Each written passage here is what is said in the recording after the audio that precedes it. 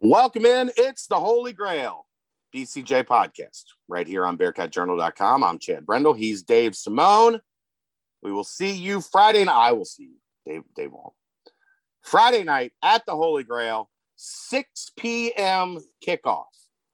So no time to go home from work. You get off work. You just come straight to the Grail. You get some dinner, get some drinks. You watch the Bearcats take on the South Florida Bulls. That's the game plan. I'll be there. Tony Pike will be there.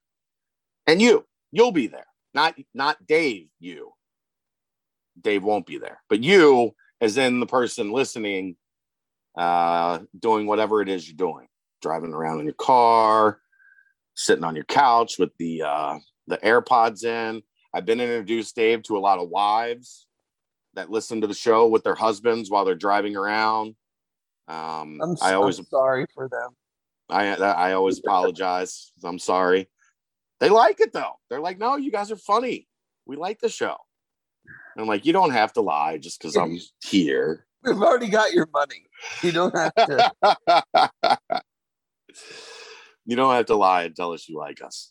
What is with the 6 o'clock start time? That one's pretty odd. I'm wondering if it's because it's on ESPN2 on a Friday night. I think they have NBA Friday night rights. So that would be like, what, a 9:30 tip-off for the NBA. Yeah, but why is it not at 7? There's a game after it. There's Boise, Wyoming's after it. So, I mean, I thought it was an NBA thing. I don't know. I don't like it. 6 o'clock. Like, I've never seen one at 6 and it was announced like a long time ago. Yeah. It might have been the first one announced when they put the schedule out. Odd start time. Yeah, and we're moving Friday. That should be fun. Friday's going to be, as Butch Jones would say, a great challenge. A great challenge. Well, Butch is having a lot of great challenges this year. Yeah. Go Butch. So, Dave Simone, welcome in. Hi, Dave. Hi. How's everyone? I'm pretty good. Yeah. It's been a touch busy. It's been a fast start to the week. with the preview and this podcast, we will be at 20 front page pieces of content since Saturday night, since the game ended Saturday night. That is bananas. Well, I'm hopeful everyone is able to digest it all. There's nothing that you're missing. We often joke about too much content. I think we are pushing the envelope of that. We don't want to be producing so much that people are missing it. But I have a feeling the vast majority are very happy with all that is going on in Bearcats athletics.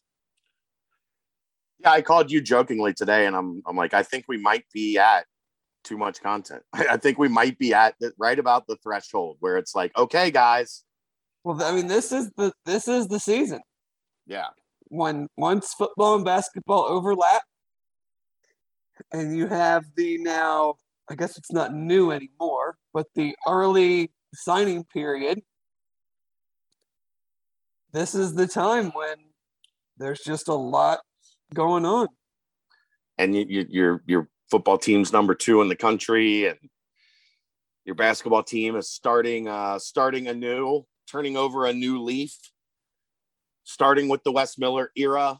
And boy, kids are flying off the board commitment wise. What do we want to lead with today? Do we really want to lead with Tulsa, or do we want to lead with? I think basketball deserves to lead off. I mean, it's the most recent thing. I mean, we'll Luther Richardson's the most recent thing. Well, but you know what I mean. Like, I know. So let's go. I like that we do show prep in the show. Like, this is how transparent we are. We are very professional. We involve you guys, the listener, into our show prep. Let's go basketball. And then we'll do some football recruiting talk with the commitments of the highest rated defensive recruit in program history, Trevor Carter, and the quarterback for the 2022 class that has been a long courtship in Luther Richardson, and then we'll get into football. How's that sound? Let's do it. All right, here we go. Dave, you're because of the little one and weeknight games, you're not doing season tickets this year. Does your mom and aunt have an extra for you that you're going to be able to go at times? No, I would only really be able to go if one of them can't, or unless someone on the board has an extra ticket and would be so kind as to invite me. That would be bring Dave to the game with you. Yeah. That would be an experience. All you need is a ticket. Dave will meet you there and go to the game with you.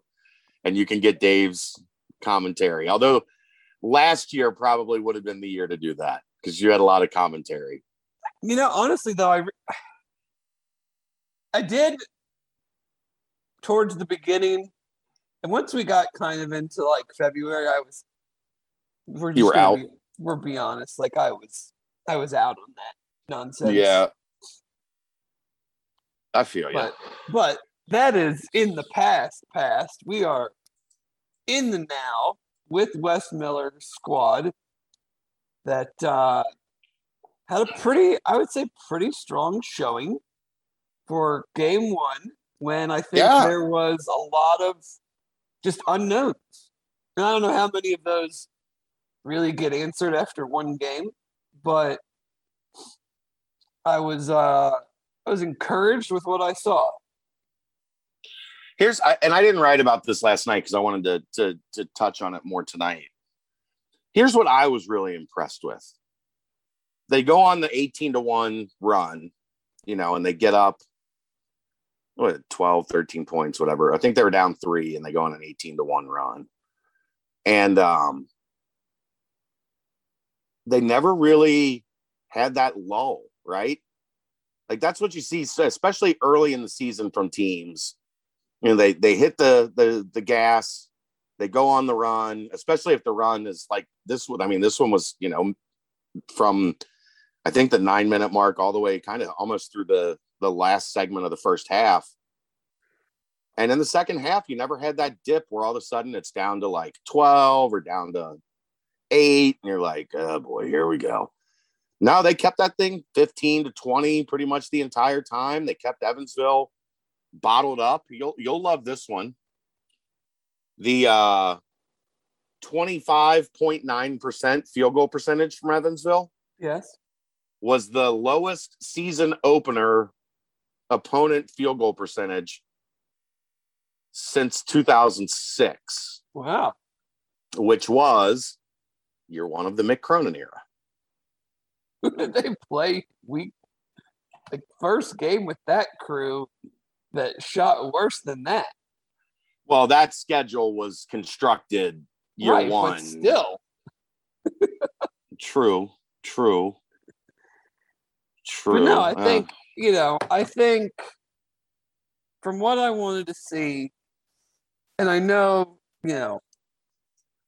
by no means perfect, anything like that. I was impressed and encouraged by the offense that Evansville ran was very, a lot of ball movement, motion, wasn't just a lot of standing around. And I thought defensively, they were a pretty connected group. Like they weren't late. They weren't late on covers. There weren't a lot of, there were a couple where, it was either, a straight line drive or a pass to a cutter, but like there were a ton of missed assignments from my standpoint, not pouring over the tape or anything. But for a first game in a totally new scheme, totally new coaching staff, a lot of new players. Wes played a lot of guys. There were a lot of different lineups. For the a lot of different looks, a lot of different style looks. Right, but I mean, which we anticipated. Just defensively too. Like there were probably guys playing together that haven't spent a ton of time practicing together. In those same units, and they did, like, you have to do at least somewhat of a good job. It's not always the other team just missing shots, like to hold them to that low of a field goal percentage. That was probably the most encouraging thing, just because I don't think we're, breaking any news when we say the defense really wasn't that good the last couple of years. So I enjoyed seeing that type of performance. Yeah, I mean, I thought they communicated well. I thought their rotations were pretty good. Obviously, there were some scrambles.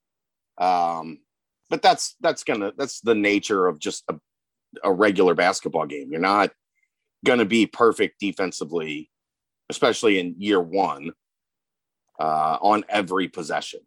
And the answer, by the way, was Howard. Yeah, the start of the Mick Cronin era was a 70-39 victory over Howard. Don't remember that one. And then the win over Tennessee Martin, a win over High Point, and a loss to Wofford. Oh, the Terriers. I remember that Wofford loss all too well. All too well. But that's, I think that's the biggest takeaway. I agree would be defensively. They looked much more connected. They looked much more together. And it's amazing how much everything looks different when you got a couple guys on the back end that are ready to erase some mistakes. Which just wasn't an option over the past couple of years. No, and just think about it this way too. Like with two guys, neither one of them should be worrying about. They can be ultra aggressive. Yeah. Like, if you got one guy, it's like sometimes you got to be careful. Like we want you to be your aggressive self and block and change shots, but we're also at the same time worried about foul trouble. With two guys, it's like go at it. Right from and they had 5 or 6 blocks, and who knows how many other contested shots. And I think Evansville too missed quite a few interior shots that they would think that they would make. That I don't know if that part of that was just kind of feeling that maybe one of those guys is behind them getting ready to block it. But no, I thought they did a pretty good job in that regard too. Yeah, for sure. Offensively, it was. I like the style. The times I was at practice, you didn't see a lot of 5-on-5 because there was still so much install that was being done and still so much that was happening. But I liked what I saw in terms of like what the approach was, what the general philosophy was. And it never really felt like, and this again is some of this is going to be because the Evansville's just, I didn't think they were very good, but things never did it feel like to you at any point, like things stagnated. Like even in the beginning, they were missing shots. I didn't see I came on when I think there was like 8 minutes into the game and we had 8 points, and then Mason hit 2 threes and it was kind of off from there. Oh, so like the reason they started slow was because you were putting Will to bed.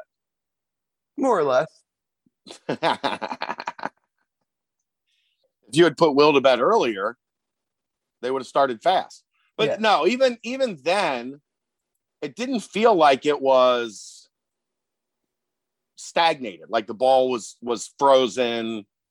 They weren't standing around. They're always felt like the movement was good. How much of that was that they were getting full possessions and not turning the ball over, not traveling, not having charges, not, stuff right. like that like grinds things to a halt, missing free throws.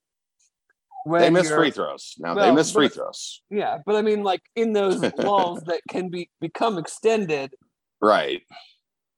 You're not doing those other things. That's it. One other thing that I was happy to see was just a lack of turnovers and a lack of like unforced error turnovers too, which we've seen a lot of, especially last year.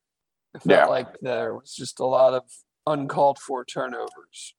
Right. Where the defense isn't pressuring and we're just throwing it to the other team, or, stuff like that.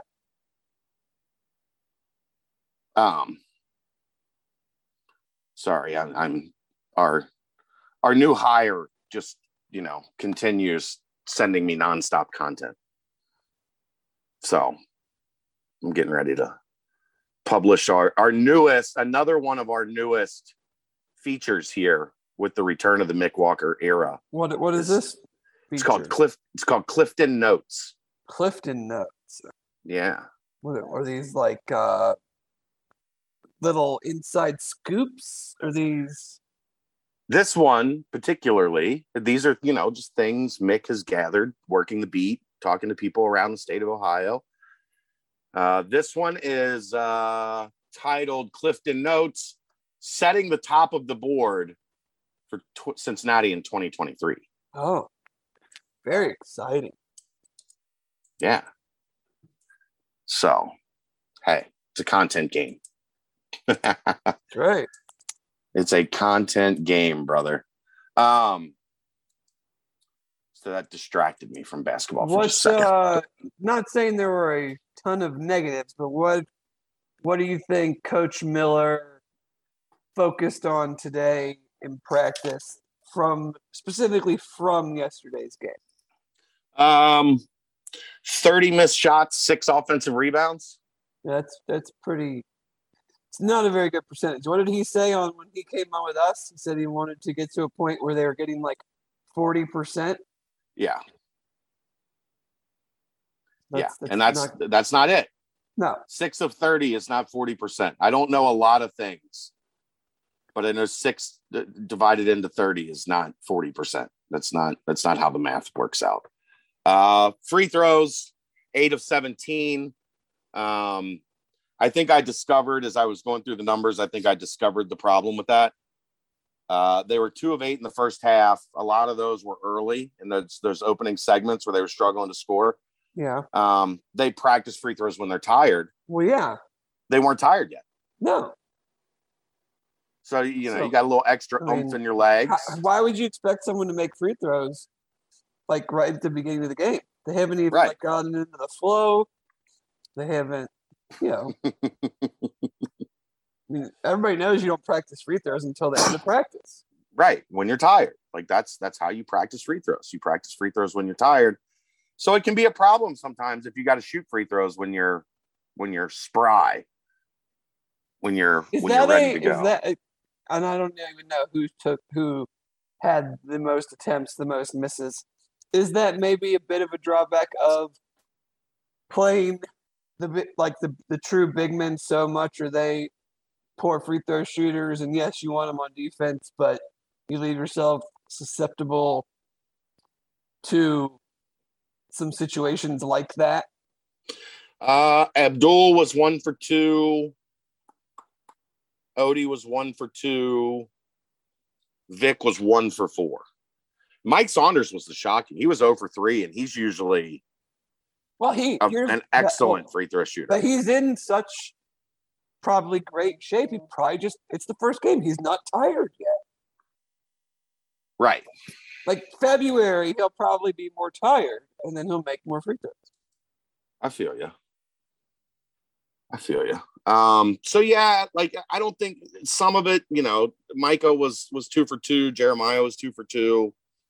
Those are the guys that you want shooting them. You want Mikey shooting them. So him being 0 for 3 was a bit of a surprise. And I think defensively, like he's never going to be, happy because there's always stuff to work on, always stuff to get better at. I think there were at times some issues getting caught in rotations and guys getting a little bit more of an open look to the rim than they, the staff would have liked. Like I said, though, luckily there were guys back there to erase some of those mistakes. So that's kind of the the yin and yang of that whole like playing aggressive man-to-man, kind of pressure defense is that at times you're going to get beat, and that's why you recruit shot blockers. You recruit shot blockers to erase those mistakes when you get beat, and that's what happens when you're playing right in somebody's face. So, yeah, that's what I would take away from what I think he might want to work on. Rebounding, I think, would be the obvious. And defensive rebounding, they were okay. Like they had 35 defensive rebounds. They were pretty good on the defensive glass. Which they shot 20-something%. How many misses did they have? They had 40, and UC rebounded 35 of them. Okay, well, yeah. For me, here's what really jumped out for me, Dave. And I wrote this a little bit I mentioned it in the Brendel's Bites. Analytics are what everybody talks about now, but I always like to look at the points from. And the points from is points off turnovers, points in the paint, second chance points, fast break points, bench points. Cincinnati dominated the points from. Points off turnovers, 17-5. Points in the paint, 32-10. Second chance points, 7-0. Fast break points, 13-1. Bench points, 36-14. Good, like those, good recipe for a win. Yeah, like those are the little things. They didn't turn it over a lot. They dominated the paint. They didn't. I mean, the 7 is the problem because if you miss 30 shots, you need to get more than 7 second chance points. But Evansville had 0. They didn't allow Evansville to get out on the fast break, 13-1. And then your bench came in and had a really good day with 36 points. I look at those little things as an indication that, this team has got some life to it. Little life to it.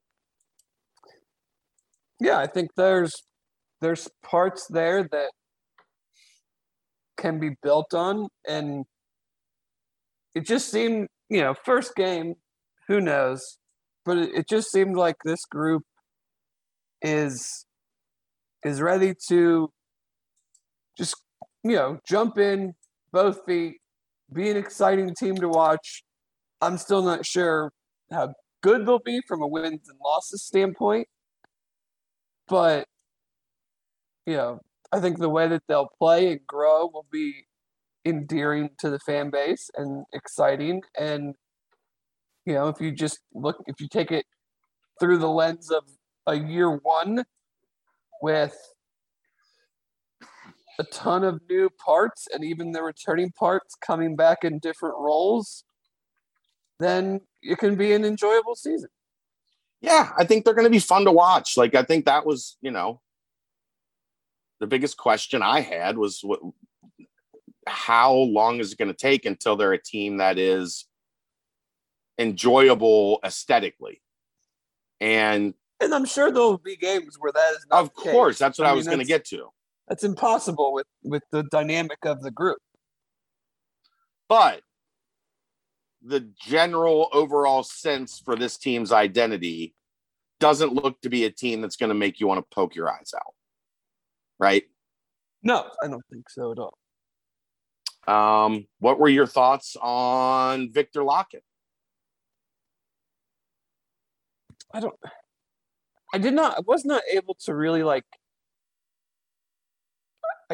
Did you watch the game, Dave? I did watch the game. I watched the game, but I wasn't locked in there. Those are my thoughts.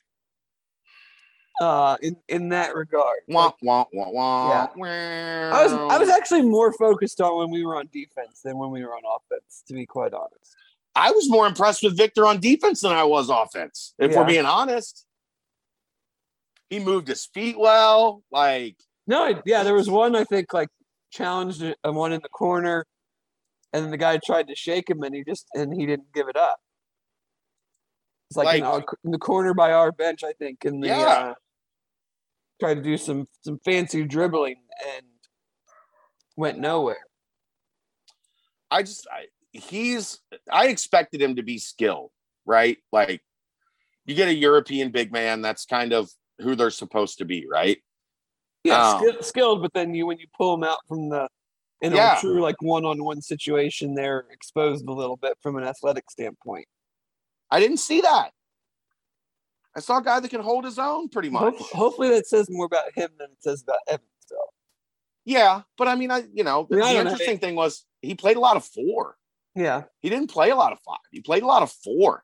If you got the ability to put a 6'11", a skilled 6'11" guy with his kind of, I mean, he's what, 6'11", 230, 240? Like, he's not a small dude. If he can move his feet. He's had plenty of time in the weight room. Yeah. If he can move his feet and not be a liability, like when teams try to go at him in the pick and roll and try to go at him with smaller guys at the 4, if he can hold his own, thank you, Sean Dwyer. Yeah. Sean raved about the dude for 6 months. Like, I got this kid in Russia that I think is going to be has a chance to be really, really good. And I think he was right. I think he nailed that one. So thanks, coach. What's Sean Dwyer's situation? Sean looked like he was like 15 years old at UC, right? Yeah, he's at Loyola, Chicago? He's the oldest coach on the bench at Loyola. Wow. Good for him. Because the Denzel Valentine is their head coach. He played at Michigan State like 6 months ago. That was the running joke when I saw him this summer out on the AAU trail, was like, how in the world did I end up in a situation where I'm the old guy on staff? Yeah, no kidding. I'm like, you still look like you just graduated high school. Like, he grew out a beard during quarantine. The grizzled experience. The grizzled veteran. So, I have a random Evansville question. Okay. Why were their uniforms all orange? Their colors have always been purple and orange, right? I don't know why they were purple and yellow. And then if you're the purple Aces, shouldn't your uniforms be purple? Yeah, I don't. Are they still the purple Aces? Did they drop the purple? And I think they're just Aces, the Evansville Aces. I know they dropped the sleeves. I think they're just the Aces. Oh, okay. Because I always knew them as the purple Aces. Same here. And why are I turned it on? And I'm like, why are their uniforms orange? They look like Clemson. Yeah. They look very much like Clemson. Georgia on Saturday? Is that right? Yeah, they're pretty bad. Like, you got to find out a way to win that one.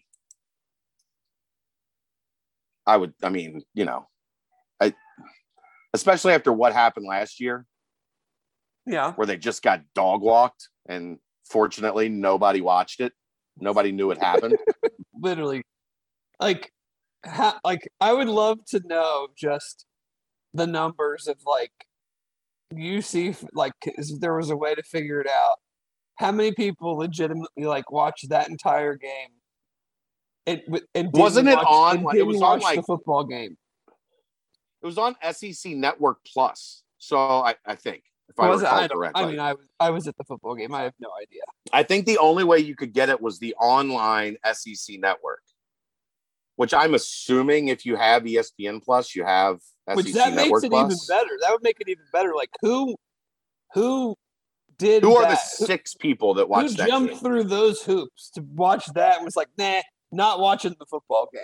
Not watching them complete their undefeated regular season by winning a conference championship. I'm watching UC Georgia. And at what point in time didn't Georgia went on like a 24-2 run or something?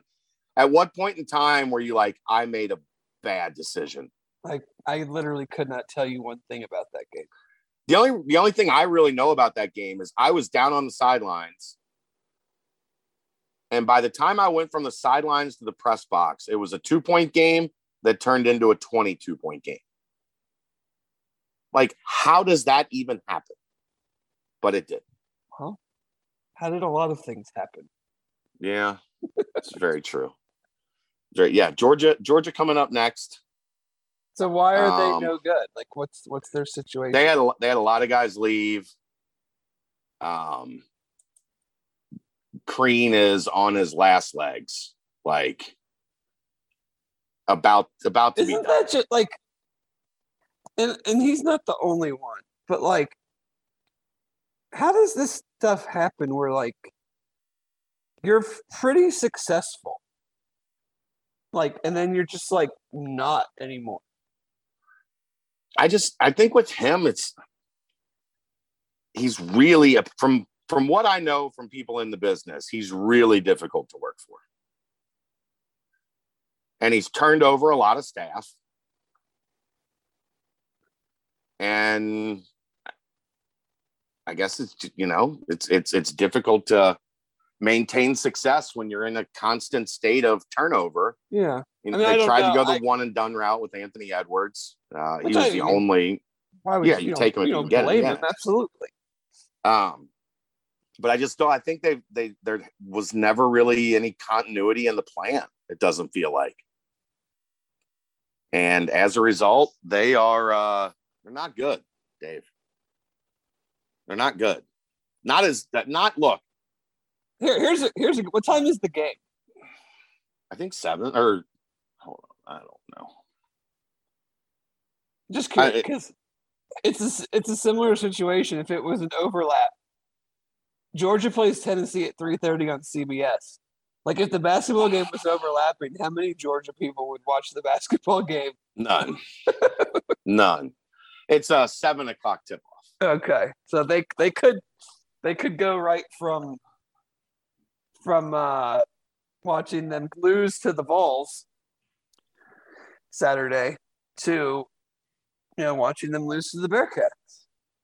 That would be the biggest gift of all time, Dave. If your Vols take care of Georgia, we both know that's probably not happening. Probably not, but I will say, and I have been uber critical of him, Josh Heupel is doing a very fine job this year with Tennessee. Wow.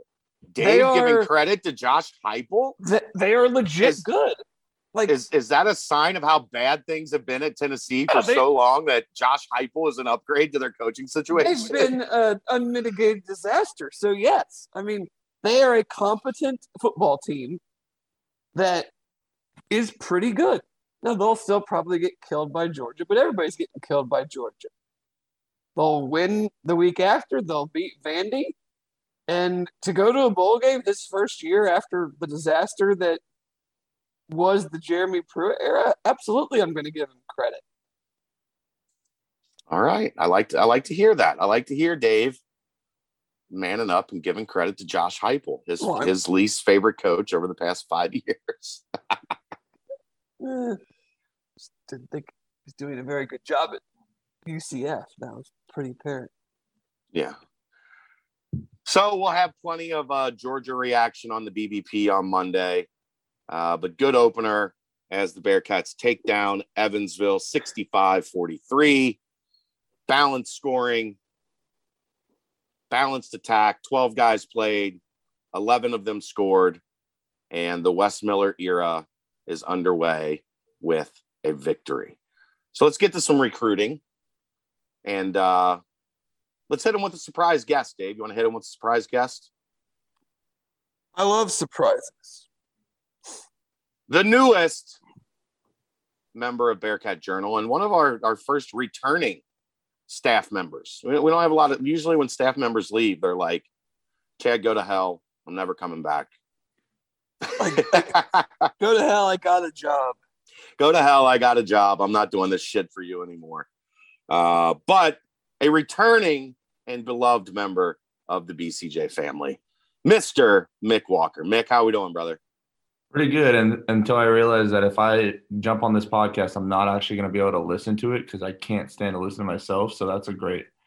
Well, you can just fast forward. Timestamp. Yeah, you can timestamp yourself. This is about. As soon as Chad introduces you, just skip to the end. Yeah, start it. Look at your clock right now. See what time it is, and then when you're done and you leave, you'll know I got to skip 23 minutes of the podcast or whatever that is. I do the same thing. I've never listened to one of our podcasts. And that's how they got 300 episodes in. Dave has been here for most. I mean, Tim was here for the beginning when we first started doing it. I'd say Tim was probably 50 to 100 episodes, and Dave has been here for the rest of the way. So For him not to have listened to himself even once is true dedication to the craft. You won't even go back and, like, if we do a really good interview with somebody, you won't even go back and listen to that? No. The question is, do you listen to like the 2.5 hours of the BBP? This is kind of a non-running joke. Yes, but it takes me 3 or 4 days. Because I refuse. I've been duped into it twice now. Well, only once. Once duped, once on my own volition. Has this podcast gone over 2 hours? As no one wants to hear me talk for that long, and I don't want to talk for that long. So, all the credit to those guys, though. Let's get to it. We have Mick on for an obvious reason. It has been an exciting 36 hours in Cincinnati football recruiting. We'll start with yesterday's news with the commitment of 4-star Ironton linebacker Trevor Carter. And Mick, welcome back. And we put you to work right away. Did you, you came back and the floodgates opened. So are you taking credit for this? I do think it's funny. On my introductory thread, somebody said, how many 4-stars are you bringing with it? I've got one so far. I mean, some people would claim Luther, so I think I got maybe a 1.5. But yeah, it's what I signed up for. I know it's something that when I was here last time, you always put me to work, and I enjoy it. So that's what I was excited to come back and do, even though I don't necessarily always miss our 5 or 6 calls throughout a day, just depending on what's going on. But we get through them. Yeah, I mean, well, this is what happens when you're like the number one guy, right? You moved up the depth chart. You moved up the depth chart. You're in the number one slot. You get calls from Dad all the time. Just don't get our access revoked like your previous employer. Ooh, Dave. Easy, Dave. Easy. I'm that guy. I know. What do you know? What have you heard? Give us what you've got on Trevor Carter. So I probably, when it comes to Trevor doing workouts for the public and not for the public, but in front of people that weren't college coaches, I was probably one of the last people to see Trevor out and moving around. Because as you've talked about on the board, and as we've talked about, Trevor has an injury that has kept him out this whole season, and that's why you haven't seen the film and you haven't seen the stuff from him this season. But I saw him in May move around, and at the time he was finally starting to transition to linebacker after playing a lot of free safety and a lot of the back end because of Reed Carrico, the Ohio State signee up front for Ironton, and he looked very comfortable. He looked very fluid there, and I think I sort of talked to you about it, and I think I talked to Trevor about it. The idea being that he can be very, very useful in a defense like Cincinnati's, where he's very multiple, playing a ton of different spots and covering tight ends and coming down, stopping the run, doing a little bit of everything. I think that's what Cincinnati's getting in Trevor. Allen did a great job of articulating that, and that's just really how I feel about Trevor. What do you think it is that makes him the number 4 player in Ohio and a top 200 prospect? Like what jumps off the page when you see him? It's really, I think it's length with the size. You've seen Trevor walk around on the field before. He's a very well put together dude, and that's just watching him in t-shirt and shorts. He's also got a lot of length, 6'2". I mean, for when you're talking about maybe like an offensive tackle that doesn't seem at a ton, but to play linebacker, he's a very long and lengthy dude at 6'2", and he has a ton of size to match it. He also has the speed that doesn't get sacrificed with the size, and I think that's the thing that vaults him to the high ranking, along with just he comes from a very hard-nosed football area, and he's a hard-nosed football player, and you can see that on film. Do you think linebacker? Like maybe I don't think the sniper role necessarily, because I think he's going to outgrow that when he gets with Brady. But I think he fits really well in kind of that weak side linebacker spot. Yeah, and that's the thing is because when you factor in that Cincinnati already has Jason Hewitt and Trevor, one of them is likely going to play, like you said, the weak side linebacker. One is going to play the sniper. And I think I mentioned it on the board. Jason's probably the guy that plays the sniper, and Trevor bumps out, plays linebacker. Just because, like you said, he's probably 205, 210. He's going to get up to maybe 230, 240 just easily with Brady because he's got a good frame already. He's got a very thin frame though for where he's at. What do you think it says for Cincinnati to have 3 of the top 12 recruits in Ohio in 2023 already committed this early? I mean, they're not in the Big 12 yet, but I think having that's the result of that. You get those kind of guys when you're in the Big 12 and you know that there's going to be you're playing big time football now. And it's something when I was here last time, we even talked about with a lot of these guys, it's like, oh, these guys love Cincinnati, but it's just, there's something keeping them back. And we always sort of fell upon, well, they don't want to go to the AAC. They want to play Power 5 football. But now Cincinnati stepping up playing Power 5 football. You got guys like Trevor that are interested. They had a guy, Anthony Brown, who I wrote about in an article that just came out. He was down in Cincinnati on Saturday. Amari Snowden, the guy that I know you love after seeing him in camp. He's another guy that they're very high on. Just those level of prospects are what come with being in the Big 12, and I think you're starting to see it early because this class is really going to be when Cincinnati's starting to make their debut in the Big 12. This is going to be the first group of freshmen that will probably be full class in the Big 12. Dave, anything? Yeah, you mentioned the Big 12. How much when you talk to these guys is just the current standing of this team and its place nationally brought up with them? Yeah, it's something after that because I talked to a ton of different guys after their visits on Saturday, and it's just something that I think resonates with a lot of these guys because I think one of the recruit mentioned it specifically. Cincinnati and Luke Fickell and the staff have worked hard to earn the number 2 rank in the AP poll, whatever the CFP says, whatever they're at now. 5, I think, is that what it says.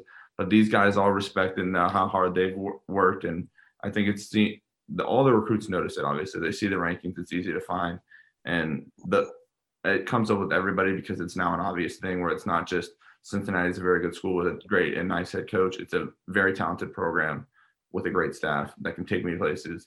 That Ahmad Sauce Gardner is going to go, Myjai Sanders is going to go, and guys like Desmond Ritter are going to go very high in the draft, and that's what guys want.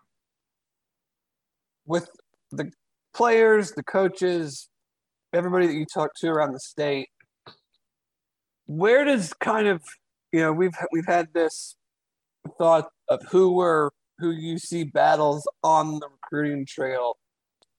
Has that even been elevated more so? Granted, they're maybe not ever going to truly battle Ohio State for the kids that Ohio State really wants from the state. But is there anybody else that they are going toe-to-toe with that you feel like is in that same boat? Or is everybody pretty much – are they even with pretty much everybody else that we've been kind of chasing over the last several years prior to getting to this point? Yeah, and I think you're totally right there. When you've all heard it, you've all read it. When it comes to inside the state of Ohio, Coach Fickell is one of the most well-respected people that you'll ever meet. Talk to any head coach, they've probably had a conversation with him, they respect him a ton. That automatically puts him in an echelon that not a lot of places can get to. Then you match it with the success. When you look at the other programs, Michigan State's up there, but Michigan State even is backed out of the state of Ohio more than they did with D'Antonio. And then when you talk about Michigan's not in there. Kentucky still comes in the state of Ohio, but they're struggling on the field. So when you mention Ohio State's really the only school that can maybe have a step above Cincinnati when it comes to recruiting the state of Ohio. Other than that, I'd probably put Notre Dame maybe not on the level of Ohio State, but probably a half a notch above UC right now. Yeah, but they don't come into Ohio a ton. Yeah, I think a lot of that is honestly where you're going into Ohio. With Freeman, obviously, if they come into Dayton trying to get guys like that, that's going to be a difference. But when it comes to Cincinnati, Central Ohio, I think they can go. You're right. They might be just maybe a little slice below Notre Dame, just because of Notre Dame is the touchdown Jesus. They have that longer running prestige, but Cincinnati with what they have now is just as well respected. I mean, the recruits. A lot of the recruits saw it at Notre Dame. They were there on campus to watch Cincinnati go in there and beat them. So they know what Cincinnati's capable of, and they saw it firsthand. So for them to mentally to put them right with Notre Dame makes sense. I think Notre Dame comes in for very, very specific players. Freeman, though, is a little – he's not – like he's still recruiting. No, I'm just saying like in their history. Like in their history, yeah. Like offensive linemen from Cincinnati and then guys that they have some connection to, like a Lorenzo Styles. They're just not coming in offering every the top 20 kid in each class, just for the hell of it. But I did want to ask you, and it's not necessarily a UC question, but it does affect UC, is why is Michigan not recruiting Ohio anymore?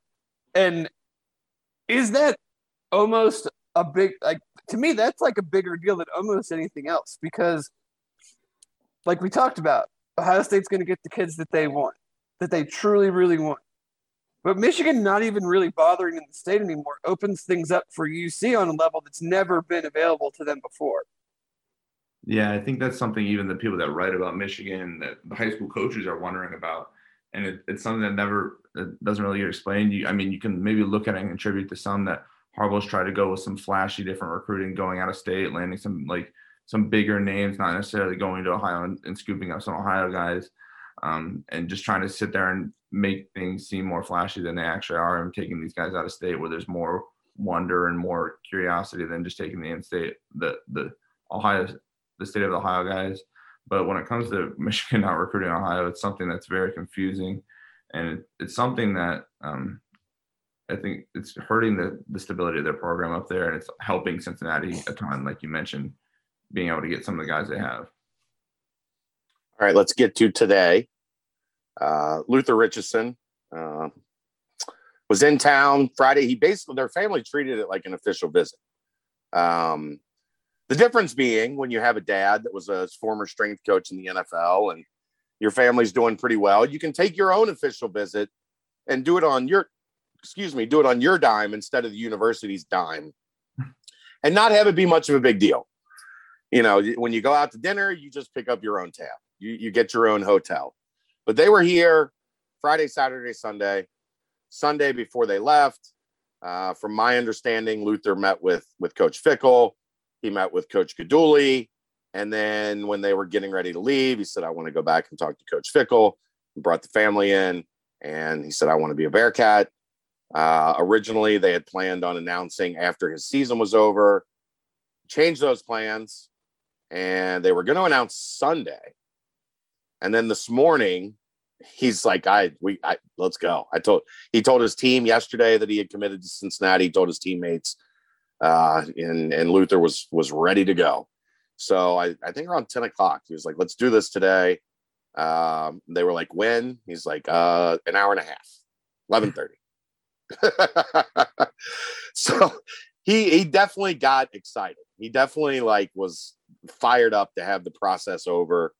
I've seen him in person. You haven't. You're working on that. Yeah, I'm hoping to get down there. Mick is trying to get down to Nashville before the SMU game that Friday to go check out Luther. And you can see it in the videos. You can see it if you watch his stuff from Elite 11. You could see it instantly at the Midnight Madness camp.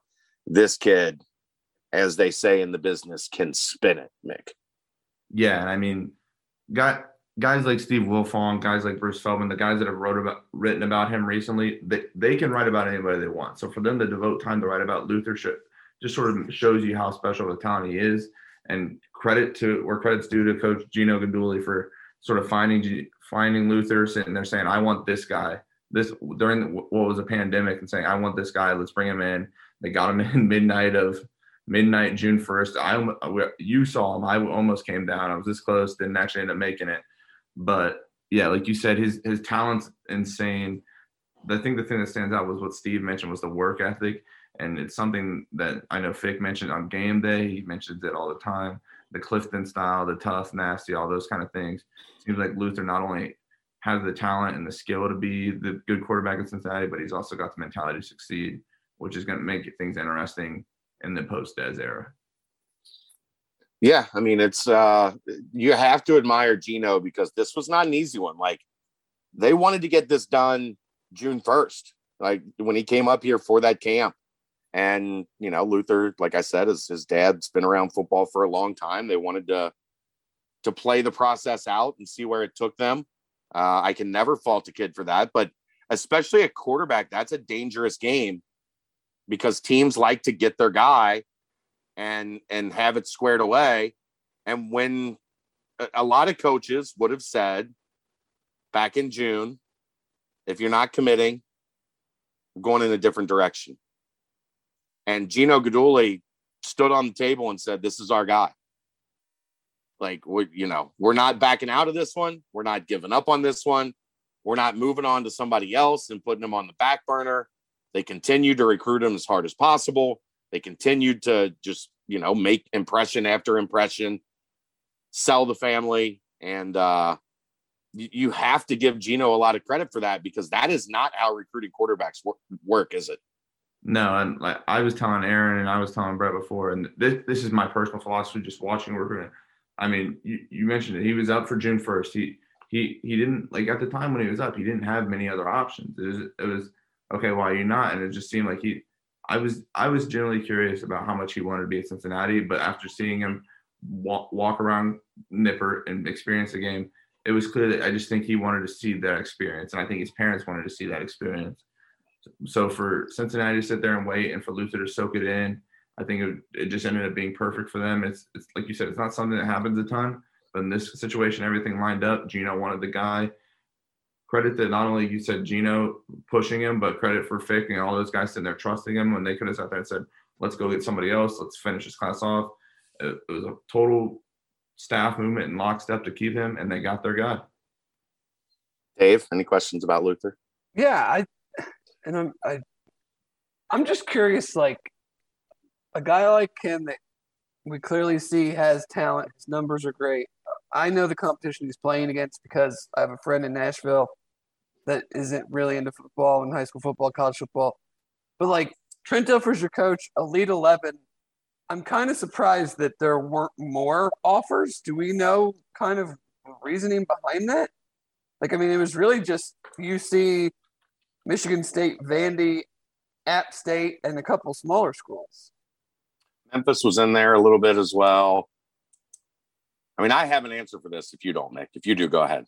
I don't have an answer for it. My I only think, like, I imagine some fans that are probably asking the same thing. Yeah, my only thought process would be that quarterbacks typically go early, and since he sort of popped up late, that's my only thought. But Chad, I think you probably have more details as to the specifics on that. Well, that's a big part of it. Like, look at the Elite 11. I think they were really banking on, if for those that don't know, Trent Dilfer basically runs the Elite 11. Trent Dilfer started it. Yeah. He can't have any involvement anymore because he's coaching. Right, but he's behind the scenes. I mean, he's still there. Like, he still has a heavy hand in he's influential in the Elite 11. So I think the family believed, like, we're not going to, they didn't want to camp. They didn't want to expose Luther to it. It was actually a huge credit to Cincinnati. That's the only school he camped with, that they were able to earn that trust to get him up here to camp. But they kind of looked at it as, we're going to put our money on the Elite 11 and let that speak for how good he is and how talented he is. And if you go look at the Elite 11 reports, I think there was only one other quarterback there that wasn't committed. And the Elite 11 finals, when they start, I know it says Elite 11, there's like 28 quarterbacks there. Like 25 of them, 26 of them were already committed.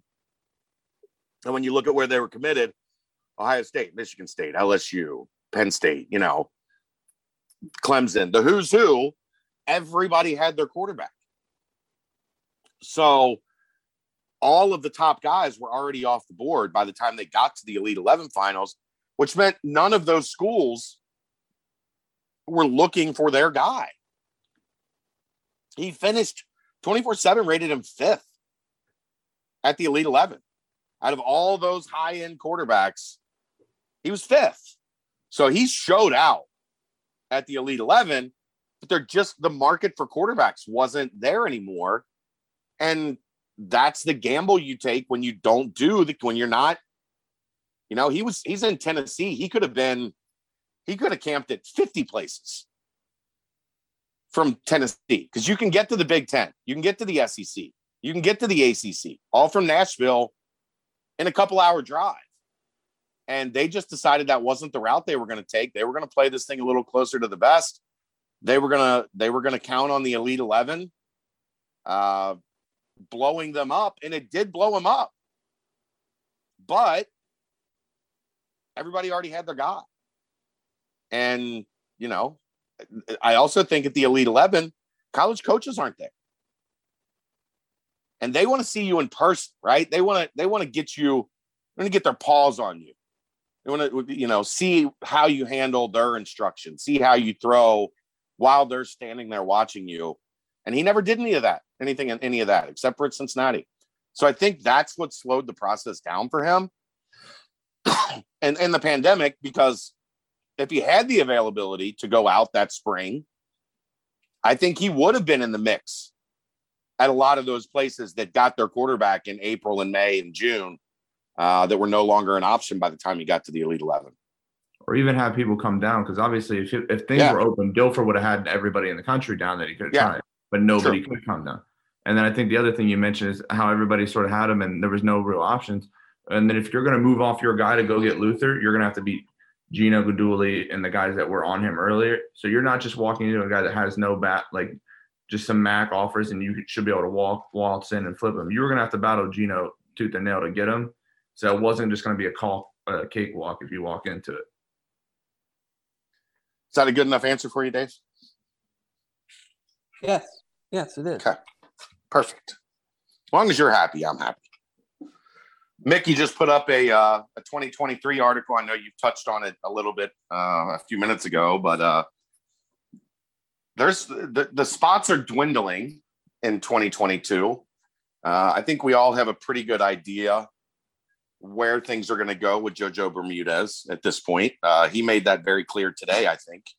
The kid, I want him at my table if we're playing poker.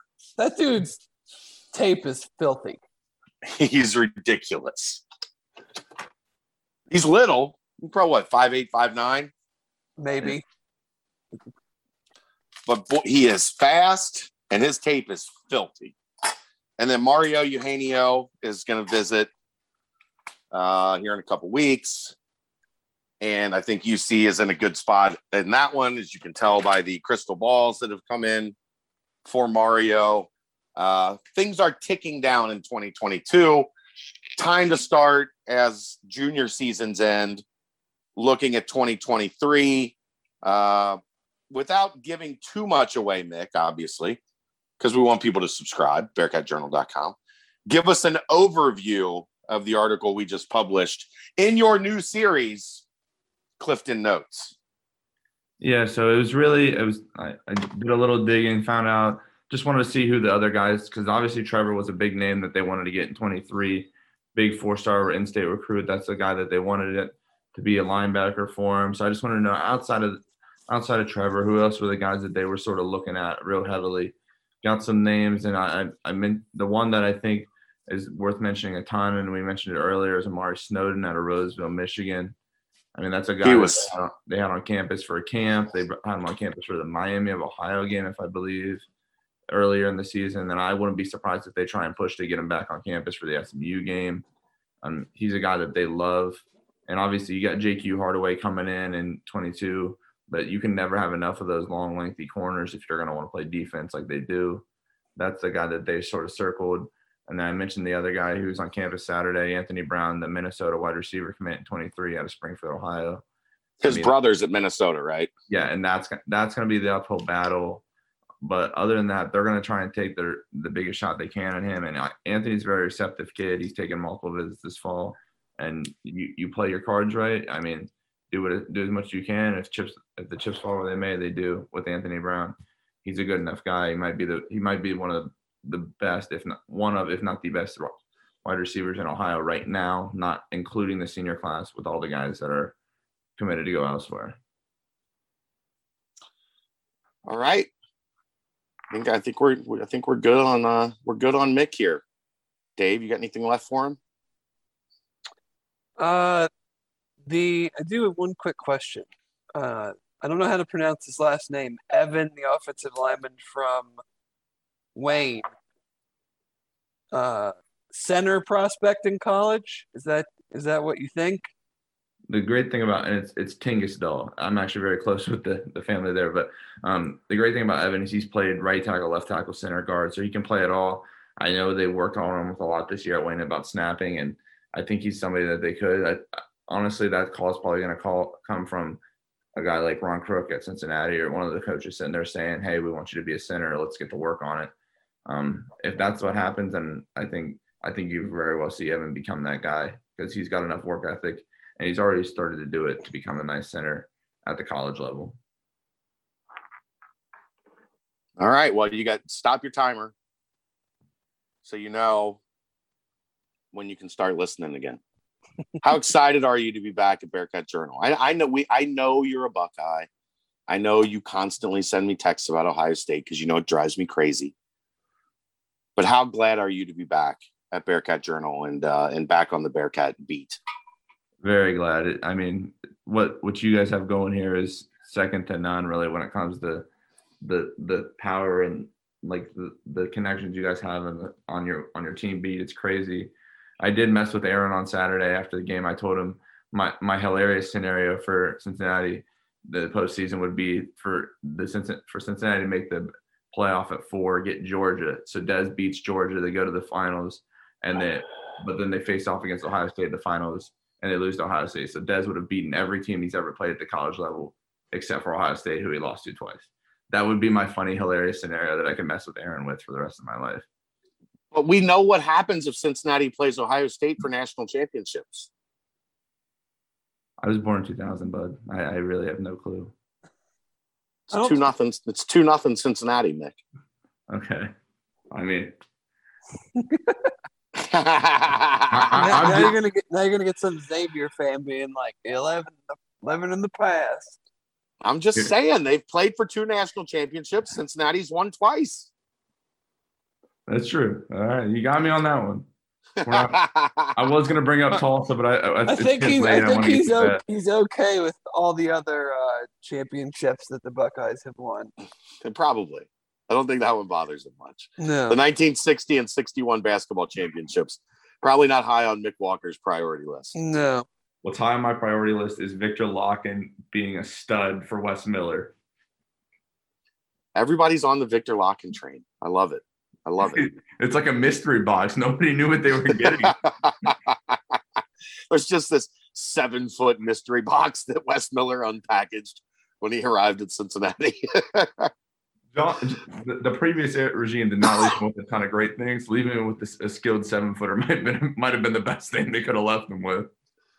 No question. I love the mystery box analogy, Mick. That is absolutely perfect. All right, man. Appreciate you hopping on. We weren't planning on that. That was just kind of as we started the podcast, Mick sent me the new Clifton Notes, and I was like, "Hey, jump on. Let's talk for a few minutes." You guys are those? Huh?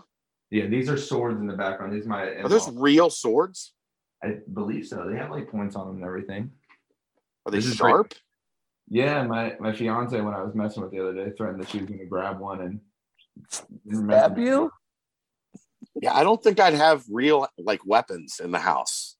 There's like 5 of them in this room, I guess. There's a lot. I don't know why. Well, at least you can grab enough. Like you can defend yourself. Yeah. She can't hold 5 of them. That's true. So, good luck. You guys always record at 8:00. Are you guys like up this late constantly? I don't sleep. I'm not much of a sleeper. Dave's got a little one, so you'll learn once you get little ones. Like you do stuff after bedtime. Gotcha. Doing stuff before bedtime means that there are going to be interruptions from children. Yeah. After bedtime means you're okay for a little while. I basically go to sleep as soon as this is over. And then he doesn't listen to it. Dave, can I stop by the tailgate before the SMU game? Am I allowed? Anybody's allowed. Of course. Are you 21 yet? You're 21 now, right? Turned 21 in June, yeah. Yeah. So you can, Dave, get him a Jello shot, Dave. You can have plenty of Jello shots. I was gonna like actually stop by and like see like Aaron and stuff before I went down on Saturday, but I freaking hit an orange barrel. It was like halfway in the lane. I lost my left mirror like 30 minutes into a 2-hour drive, so I was driving one mirror. Aaron and Brett came up and enjoyed themselves pregame. I'm sorry that I missed it. I don't want to talk about it. You got one more, maybe 2. Thank you, Mick. Appreciate you, brother. Yep. Bye. Welcome back to Mick Walker. And one thing I love about Mick, man, that kid he lives, like genuinely lives football recruiting. Good, because you and I have no interest in it. It's great to, Aaron has done a great job, and Aaron's going to continue on the football recruiting trail with Mick as they kind of work together on that. But that is one of those beats, man. If you don't live it, it is really difficult because there's a lot. Yeah. It is a lot, like a lot. So Yep. Mick does, man. Mick is at camps. He legit, he hit me up today, Dave. He's like, I'm gonna go watch Luther in Nashville the night before the SMU game. And I'm like, you are a crazy person. He's like, it's only 4 hours from Cincinnati. Yeah, it's not bad. Okay. East All side right. in west side of Nashville. Yeah, it's 5, right? It ain't 4, Yeah, it's 5. Yeah, you got to go through town, but It's a haul, but the man is on it. So it's Yeah. good to have him back on board, and recruiting coverage just took a big leap. All right, let's get to Tulsa. We're already an hour in. I know you don't want to do 2 hours, so keep it brief. Tulsa, go. I think I've been thinking about not just so much this, but just kind of these last 3 weeks and just everything all together. And I just have a lot of thoughts. Tulsa specifically,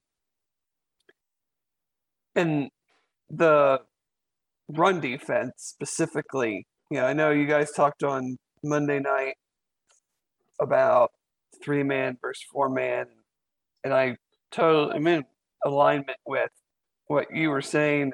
I was calling for 4-man during the game, and the reason is we just, for whatever reason, and I went back and I watched the game, for everything that we've done well throughout the year, I thought that was our worst performance from a physicality standpoint, a defeating blocks standpoint, Yeah. and just a numbers game. Like, on so many plays, you'd have whoever was in it knows, and you'd have DeBlanco, and that's basically all you had in between the guards. Yeah. And they're going, okay, this is what you want to do? Tulsa has a quality veteran offensive line, and they have quality backs. And they were, no matter what the score was, very content to get 5-6 yards of carry, knowing that they had a better chance to break a 15-yard run than to complete a 15-yard pass. Yep. And I don't, we are amateur as amateur gets. So I don't know what was going on. But it seemed in rewatching the game that either we were just guessing wrong or we were making errors. But it seemed so many times we would have numbers to one side and they would run it to the other side. Or we would have the right numbers on the side, but we couldn't get off blocks. And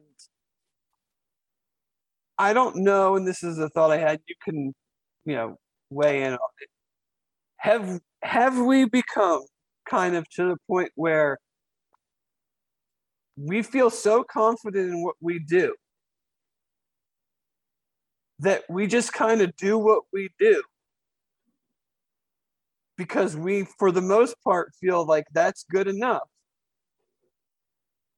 And now other teams, not saying they've figured it out, because let's be real, they haven't figured it out. In conference play, we're still only allowing 15.6 points a game.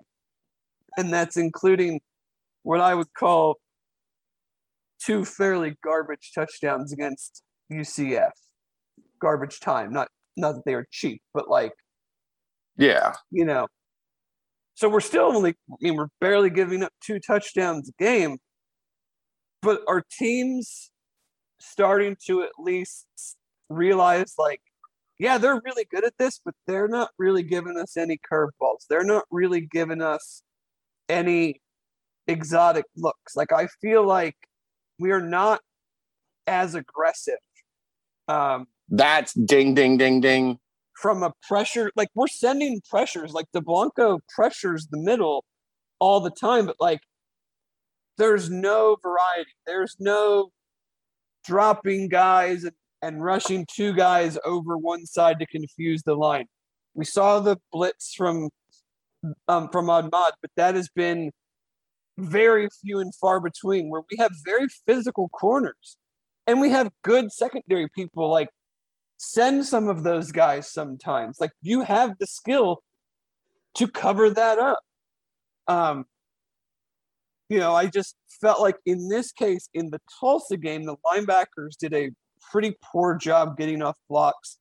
For as good as Curtis Brooks has been this year, I thought that he didn't command the middle like he has. We did not see those tackles for loss like we've seen all year. And I don't know if that's – I'm not going to call it vanilla, but, like, I did not see a in-your-face, black cat, tough and nasty, aggressive defense against Tulsa, and I think they just leaned on us. And, whether it was 3-down linemen or 4-down linemen, like the first drive of the second half, Beavers and DeBlanco hugged the line and stopped the run. But then there would be times where, like, yes, Beavers is a linebacker, but he's out hanging outside of the edge. And, like, you have no other bodies on the other side. And most of the time they'd have 6, sometimes 7 guys with a tight end on a run play. There's just not enough bodies. And I don't know if we're just not adjusting, if we're supposed to be doing things that we're not executing properly, or we're just not, the word you always hear is exotic. Defenses are exotic. They give you exotic looks. I don't think we do anything to try to confuse the offense. I think we line up and say our good is better than your good. We know you're not going to drive down the field like 3 or 4 times and score touchdowns. And we're okay with that. And I think that's why we're kind of seeing these games where these other teams are content to muddy it up and just see what happens. Yeah, I think that was always the thing with Marcus, right? Was that there was always a wrinkle coming. There was always some new thing, like whether it was visible to the human eye, it was always visible, like to the result, right? Because the defense or the offense always looked confused and never really were able to find a rhythm. Now, I do think, we probably should have paid more attention to the fact that this is exactly what Tulsa did in the American Athletic Conference Championship game. They said, we're gonna ride behind our veteran offensive line, and we're gonna push you. We're gonna lean on you. We're gonna hold you. We're gonna make the officials call it. It's very Kelvin Sampson, Houston-esque, right? Right. We're going to foul every time, and they're not going to call all of them, and they're going to get sick of calling them if they do. But I don't think there is that level of keeping opponents guessing, keeping opponents unsure of what Cincinnati's wrinkle is this week. I just get the sense that there's not the component of, we know we're better than you, and we're going to knock you the F out right from the jump. Yeah. Like, we're going to cripple you. And I felt like it was there early in a lot of ways. It starting with Navy. And I don't know if it was a Navy thing where it takes a little bit then to get over having to play the triple. But like there is not to my view, there is just not this like, yeah, we know we're better than you, but we're also going to send 7 guys and try to knock your quarterback out of the game. And then we're going to try to knock the backup quarterback out of the game. Not dirty, not anything like that, but like this is going to be a relentless, however long you have the ball, we are not going to let up. Yep. And I just don't see that right now. I don't either. I want that aggression back. I want that swagger, that, you know, how many times in the past 3 weeks have we seen one of those like tone setting, jarring hits in the backfield? Yeah, like the one Cook had against UCF. Yeah. I mean, there were several of them even against Navy where they would try to run outside and Ty Van Fossen was mowing people down. That's the thing, though, right? Teams aren't running it outside. No. They're not allowing UC speed to make plays in space. That's my issue with the 3-3-5 is right up the middle. You only have so many guys. If you're going to continue to play 5 defensive backs, there's only so many other players. Mm-hmm. Brian Cook is one of those players still, right? Yeah. I'd like to see him in the box a little bit more, maybe. I'd like to see all of those guys outside of maybe Hicks being sent on the edge. They're not getting to the quarterback from a sack standpoint. We know why. Teams literally aren't even like Tulsa. Their one series threw 3 passes and was 3 and out, and like it was like, nope, we're not going to throw anymore until we absolutely have to. And even when we absolutely have to, we're still not throwing. Like we'll throw 1 down. We're going to run the other 2. You got to try to. I don't know. You got to try to generate some action when you know or you see that this is the mindset from the other team, and I don't think Tulsa wanted to do that, honestly. Like I think they wanted to get the ball, like run their normal stuff, but once they realized, like, okay, this is working, why would they deviate from that? Yeah. And you know, and on like kind of like a bigger scale. And I know you kind of said that you've reversed your thinking a little bit in the grand scheme of things. I just think that it needs to be like, it's time to stop glossing over the pressure. It's time to stop glossing over. That's what I was going to say is what level, where does that come in when you're literally trying to do something that's never been done? Right. You're trying to do something that's never been done, while at the same time being asked to do something that no one else is being asked to do. Nick Saban goes into the locker room after the LSU game and says, I know there's a lot of things we need to clean up, but we got the win. Ryan Day goes into the locker room after the Nebraska game. I know we made a ton of mistakes, but we got the win. Mario Cristobal goes in the locker room after the Washington game and says, that was too close for comfort, but we got the win. You see, Luke Fickell does not get to do that. Now, he can say that to his players, but we know that that's not how it works for them. And at what point, whether you're a player or a coach, because I think offensively, we can get into that too. Like, at what point are you trying to call the perfect play?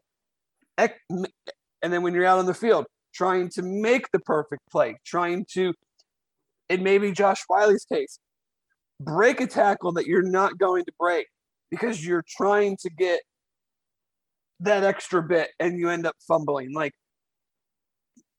what sort of just weight is all of this having when let's be honest, they hear it that, yeah, Cincinnati's there, but they're not winning impressively enough. Or when no one's saying that about anybody else. So, what kind of weight is that having on the players, on the coaches, on everybody? I mean, I'm sure there's obvious pressure to it. Like, heavy is the head that wears the crown, right? Like, they have to see it. We know they see it. We know they feel it. We know that pressure is there, that they have to do something that nobody else is doing, right? Like, and I know, like, they're doing everything they can to insulate themselves into. It's not possible. It's not possible because there's no getting away from it. You're on campus with how many other thousands of students? I mean, I know very well that if I was in that situation and I'm walking by a player, I'd be like, "Man, that's bullshit. The committee had you guys at 6." Like, because you're a college kid and you're trying to, see what they'll say and everything. And like, it's got to be nonstop. And you see that, like, Alabama plays with their food against LSU. If LSU had a literal halfway competent quarterback, they might have won that game. I mean, they had the ball after a long 4th down run at, like, Alabama's 7-yard line. Yeah, 3 times in Alabama territory. And I didn't think for 1 second they were going to score. I was like, well, that guy didn't score on that run. They're not scoring. Yeah, like, there's a guy on ESPN today that's like, Cincinnati's win over 3-6 Tulsa is no different than, or is way different than Alabama and LSU. And I'm like, have you watched LSU? LSU's coach. Is it just because you think LSU should be good? Yeah, like that's what it comes down to. They have tons of guys that aren't playing. Their coach just got fired. Like, they're at Alabama. They're 29-point underdogs. And Alabama ran for 6 yards. But that's were a bigger dog. Okay. But that's okay because they were a bigger dog to Bama than Tulsa was to Cincinnati. Yeah. But it's all right. It's okay. It's tough that, it's a grind. It's a grind. No matter who you're playing, it's a grind. Yeah. Okay. Like, look, should Cincinnati have beaten Navy, Tulane, and Tulsa by more? Yes. Of course. I mean, you see. Yes. The Tulsa game, actually, from an offensive standpoint, bothered me more than anything else, because how do you look so good at the start of the game and at the start of the third quarter, and then literally don't even threaten the end zone for the last 25 minutes of the game? Yeah. Like, and I thought Dez actually had quite a good game. Yeah, he had some drops that really would have made that game look different. Could have, yeah. But, I mean, the offensive line has been, I would say, inconsistent at best most of the season. They seem to make debilitating errors, like, at the absolute wrong times. Yeah. That kill drives. That has to improve. I don't know if that means giving a little bit more help to your tackles. But something needs to be fixed offensively. Like, for as much as we are pulling our hair out about the defense, like I said, they're still, they've given up the most points they've given up since Indiana was 21 against UCF, and that game was never in question. Right. The offense cannot go through these. And I'm not looking at it as like beating USF or even beating SMU or Houston. I'm looking at it as like what you need to do to make the playoff, compete against these other teams. Or if it comes down to it, make a New Year's Six Bowl and win. Yeah, because you cannot go 25 minutes without threatening the end zone against Tulsa. You just can't. When you have an offense that is as high, in all of the metrics, as highly rated as they are. It's crazy to think they're highly rated because of these, like, short windows. these 5 minute, 7 minute stretches. Their numbers are absurd, like absurdly good across the board offensively. But it's such a small period of the game. Right. One, because they're not on the field a lot, especially the past 3 weeks, because the time of possession has not been in their favor because teams are running so much. But two, that even when they do have it, it's almost literally all or nothing. Yeah, I mean, they're very good at explosive plays. They're very good at turning, and we can get into this more with the USF preview, but they're very good at turning their what I would call quality drives into points. Yeah. But they still have a decent number of quality drives, but you just go through these big lulls where I don't know if I don't want to, again, we're amateurs. We're just pontificating. But I don't know. I think sometimes, we took plenty of shot plays against Tulsa, that was there to be taken. I mean, right.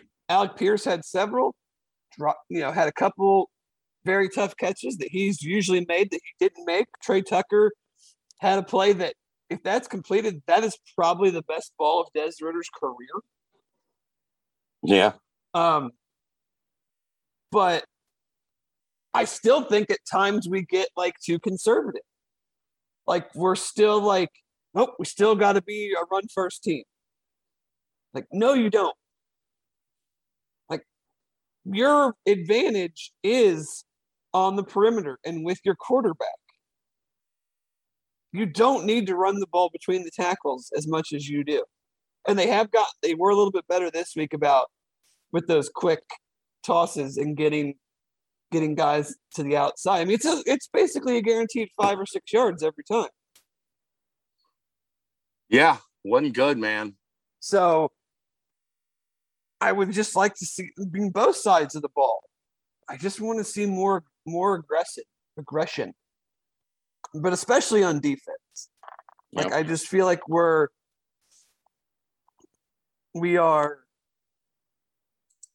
know we're good. We know we're good in certain calls, but I think you saw against Tulsa what can happen when you don't play your best. Right. Because it wasn't just, obviously Tulsa had a lot to do with it. You don't run for almost 300 yards just, falling out of bed. But in rewatching, I think film was not a great thing for the guys. There was a lot of things I think that they could be better at. Yeah. All right, USF, bad start to the season, but they're playing decent, or at least much better football. The offense is. Yeah, their defense is still bad. The offense is playing better. The defense is, to put it mildly, atrocious. I would say they're another thing that's just strange. So last week against Houston, they gave up 630 something yards, 9.9 yards per play. They gave up a first down every play to Houston. That's not good. No, the quarterback they were going to get another freshman, Timmy McClain. He has dual threat. But see, that's the thing. He's really not. This is the weird thing. In doing some research, he almost has as many rushes as he does completions. But they are not runs out of a designed thing. They are runs to save his life, apparently. He had 46 pass attempts against Houston. And I only completed 22 of them. but for 289, 2 touchdowns, 2 interceptions. But a lot of it was off script, running around 3-4 seconds. It sounds like their offensive line is an issue. Houston kind of just manhandled them from a pass rush standpoint. Houston's front seven's pretty good. It is. Their defense as a whole, I mean, their stop rate is very similar to UC's. But, it doesn't sound like he's running, in that true dual threat capacity. Right. It's not read options and, It hasn't been so far. It hasn't seemed like it. They've got good backs. They do, but I think sounds like one of them is hurt. Their lead back, Jaron Mangum, who has 13 touchdowns or something, twisted his knee in the game against Houston. I think his status is up in the air. They have a smaller running back, speed guy Brian Battie, who had 2 kickoff returns for touchdowns against Houston. Yeah, so that game is a lot different if it's not for special guarantee teams. that's not happening. Right. And then they have another running back who had 100 yards rushing in both the Temple and ECU games, but then got 3 carries against Houston. Right. So not sure what that's all about. Again, sounds like from the USF people that their running ability is a little skewed by they run it well against the really bad teams. Right. And then their their rush success rate is better than their past. Same thing defensively, but their defense as a whole is kind of a train wreck all the way around. But even against Temple, the game they won fairly easily, 34-14, they still gave up 6.6 yards per play. So, the offense is improving week to week. They've led 4 straight games at the half and have lost 3 out of those 4 games. So I think their defense is being worn down as the game goes on, being worn down by some injuries. But and this is an interesting advanced metric that I actually learned today called the Eichel rate. And the Eichel rate measures how many of your drives are quote unquote successful, which that is determined by crossing the opponent's 40, and then how many points you score off of those drives. Yeah. So offensively, UC's 34th nationally with a 56%, rate of drives that are successful. They're 12th nationally in converting those to points at almost 5 points per drive. USS defense is 123rd nationally, giving up 64% of successful drives. And again, almost 4.71 points per drive. Offensively, while they're getting better, they're still only averaging 3.36 points on these drives. And UC's defense is obviously very high in that. We've seen how many drives have other teams even gotten inside our 40 and not gotten any points. They're 6th nationally, only giving up 2.88 points per drive that qualify as successful drives. Yeah. So while I'm not sure how they're going to go about it are they going to try to just run the ball? I'm not sure.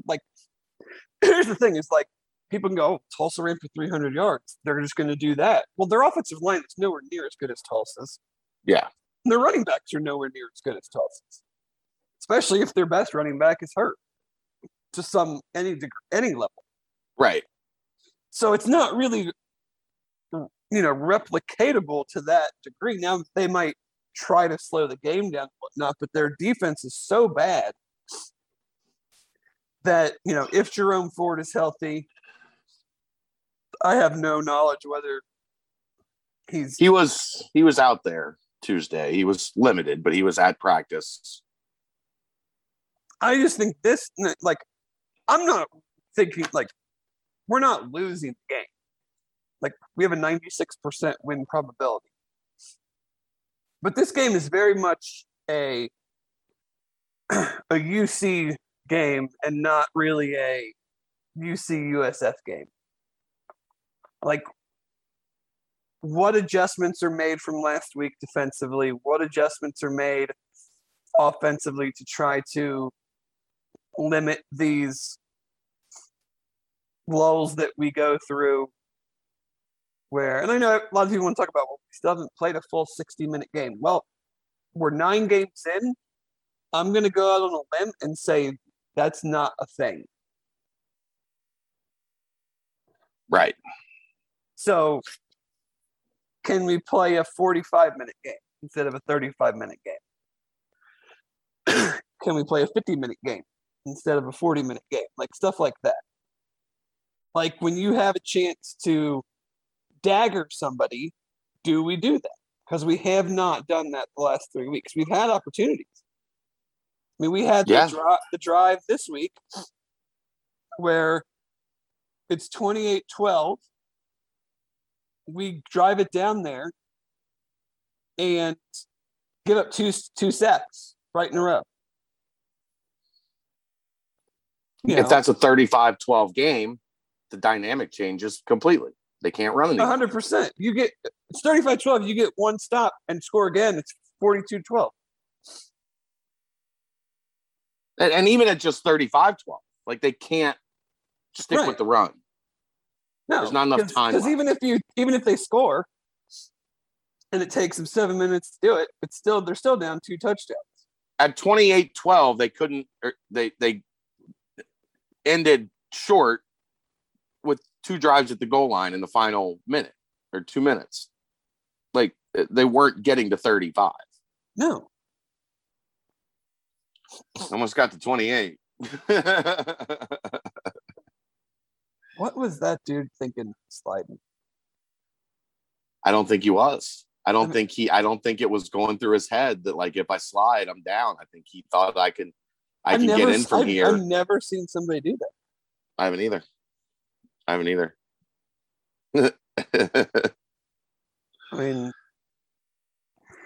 But yeah, this is a UC. I'm not going to say this is a get right game, but this is a UC. I just want to see, step up. Oftentimes to get the noise out of there. Just play your game. Play like you were playing against Temple and UCF before all this noise really started building. Play like you did against Notre Dame.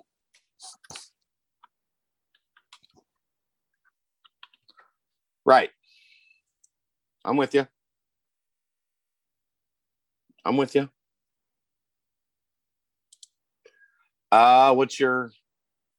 What's your final?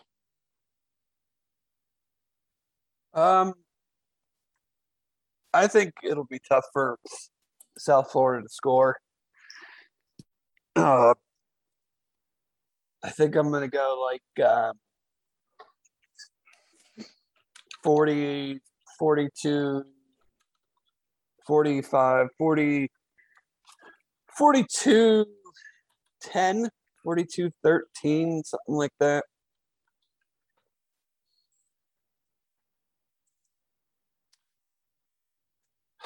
I'm beaten down because I've predicted blowouts the last 3 weeks. A little. I'm going to go 35. What's their kicker like? Do they have a kicker? I honestly didn't check that out.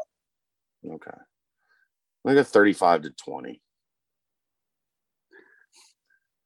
UC wins but doesn't cover for the fourth week in a row. Here, I'll tell you real quick. They have a good kicker. Yeah, 20. He's 9 for 10 with a long of 52. Wow. So he's going to hit his career long field goal. Because that's what teams do. Yeah. Well, Tulsa had a good kicker too. Wasn't like it was totally. No, I'm just saying, like, they have a good kicker, and then said good kicker kicks his career long field goal against Cincinnati. In part because the defense does such a good job getting off the field that you're left with tough decisions. And so you put it on your kicker's foot from 50, 55 yards, and he makes it. Yeah. Feels like Cincinnati does not get the benefit of, like, college kicker.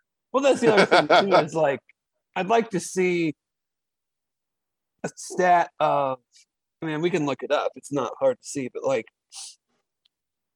I wonder how many fourth downs opponents have gone for against UC. A lot. Feels like a lot.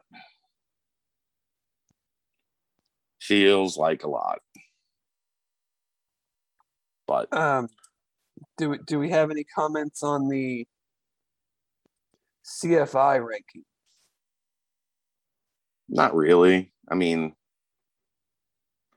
I kind of check, like, I know this is bad for content. I kind of check out in these middle weeks of the rankings because I already know the hustle. I know how it's done. My outrage is gone. Like, they patted UC on the head and moved them up to 5. I think they were just in a really tough spot. Like, are you going to leave Michigan State at 5? And put Michigan at 6 and drop UC to 7. Like, I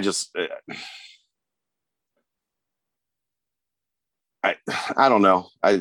5 was the easy thing. It was a week where nothing really happened other than Michigan State. Nobody played well. Nobody had a big top 25 win.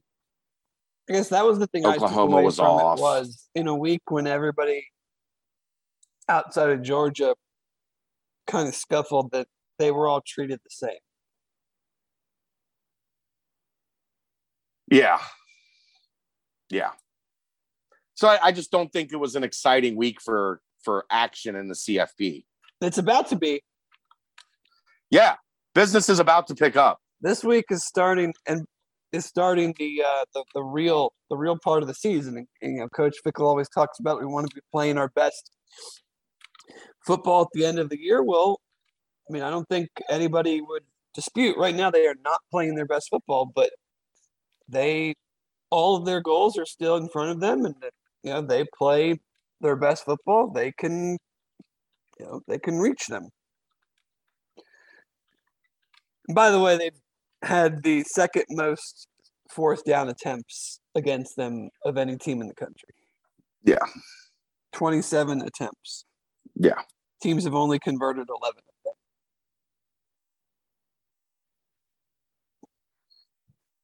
They've had the second most in the country. Yeah, Oregon's had 29 fourth down attempts. UC and Michigan State have had 27.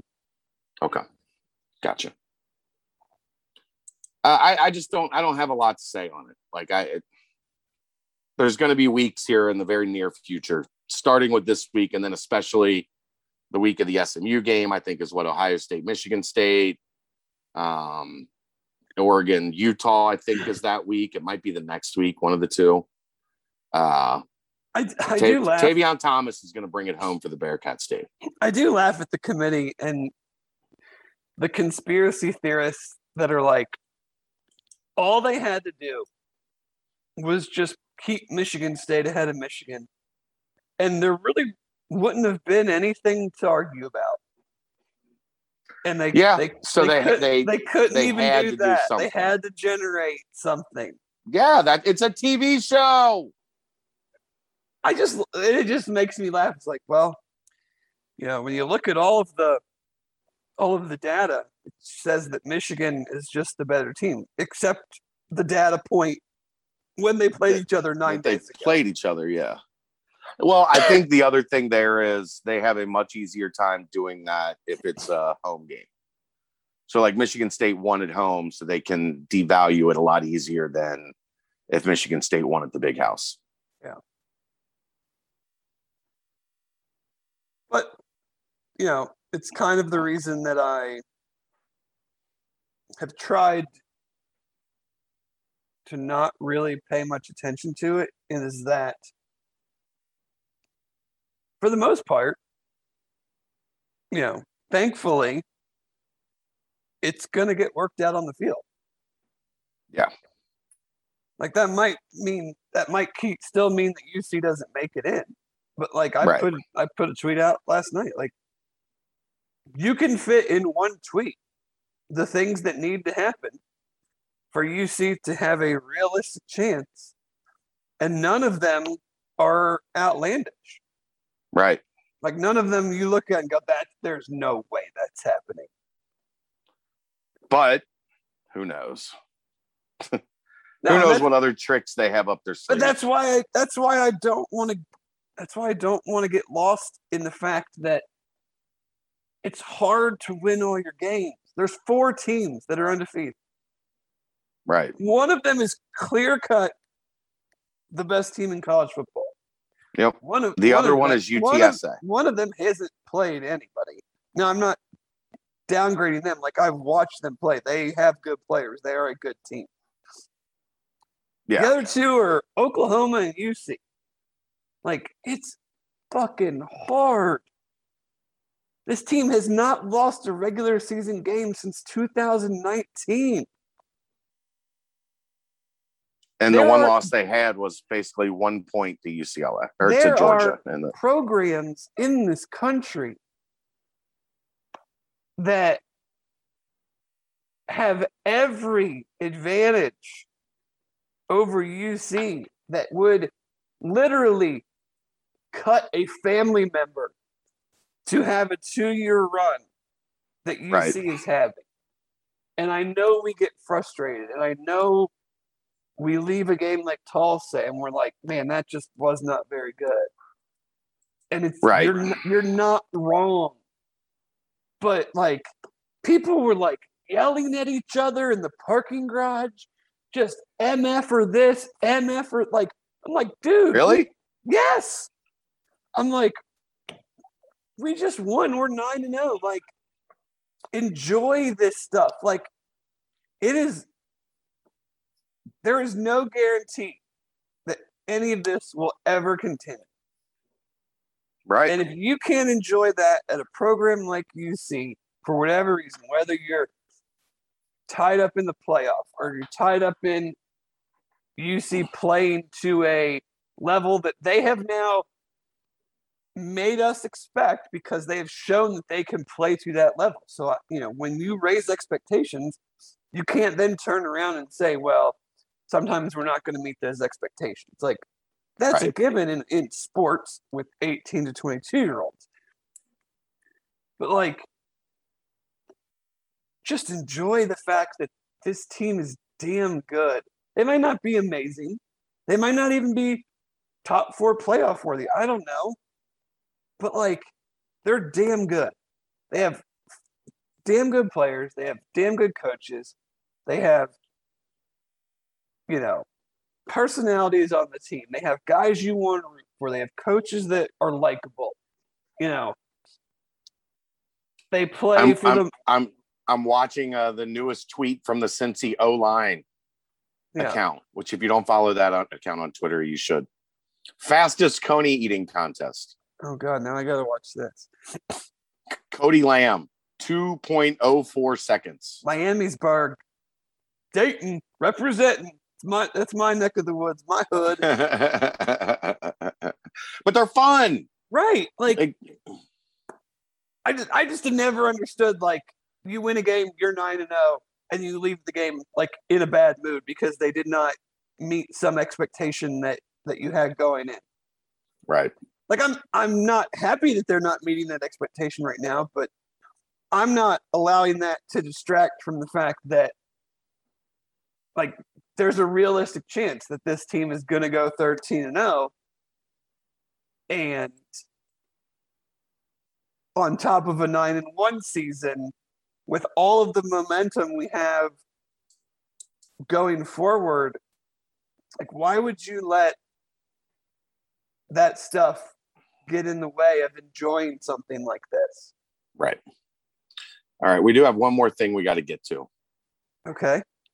We did a conversation on the BBP the other night that was placing us in the role of the characters of Family Guy.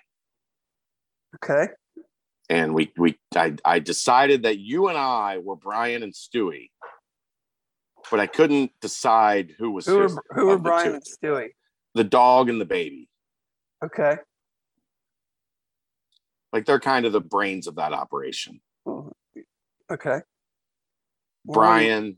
What do you think is the appropriate? I don't know. Like, I think I think I have to be Stewie, because Stewie's like a smart ass, right? But we're both like, we both have a lot of the same qualities, right? We're both smart asses. Like, you know, I have to admit, I missed this part of the BBP. It's at the very end. It's the very end. You would have actually liked the last part was talking about the children's cartoons, our take on children's cartoons. And my only real take was fuck Caillou. Like, are you talking about like Bluey? Well, Bluey was before or after my time. Yeah, Bluey's like right now. Yeah. I'm talking like that is as much of adult cartoon as it is a kid's cartoon. I was big on like Wonder Pets when Kelsey was growing up. Yeah. Little Einsteins I liked. Bubble Guppies was deep okay. In Blaze and the Monster Machines. Okay. Paw Patrol, and he's obsessed. Bluey. He's obsessed with cars. Okay, the movie, yeah. And all the like shorts that Disney has. Yeah. Yeah. So he's never watched Caillou. I had no idea what that is. Okay, don't ever watch I don't think Caillou. that's on TV. It's somewhere, I guarantee it. That little fucking rat bastard. I have not seen that on any of the channels we have. Okay, well, if you see it, don't watch it just on the sheer chance that he might like it. And Coco Melon is like meth for kids. Someone did like a study about how they the show changes like imaging or scenes like every 1 to 3 seconds, and that's how it just like keeps kids like totally locked in. Like he loves it. Don't watch Caillou. But I think I'm Stewie and you're Brian. Sure, never watched an episode in my life. So. You've never watched an episode of Family Guy? No. Really? No. It's funny. I was a South Park guy. I watched both. You can watch both. I know. I watched The Simpsons for a long time too. I never really watched that either, because I was so into sports growing up that I watched Sunday Night Football over The Simpsons, even as like a kid. When Sunday Night Football, yeah. Brian is kind of like, Brian parties his ass off. He's also kind of a smart ass. Stewie is like the did you ever watch Pinky and the Brain? Nope. Oh my God. Who even are you? Stewie's a lot like Brain. When was this show on? Pinky and the Brain when we were kids, like teenagers, kind of was when Pinky and the Brain. I watched like DuckTales. And, I watched DuckTales. Hong Kong Phooey. I remember that. I watched a little Hong Kong Phooey. Yeah, I'm down with Hong Kong Phooey. Did you watch Speed Racer? Were you a Speed Racer guy? No, I wasn't. Okay, so do you remember Dino Riders? Vaguely, but I didn't watch a lot of it. So it was like these dinosaurs where these space people like crashed into this island or land with dinosaurs, and they outfitted them with like army like artillery.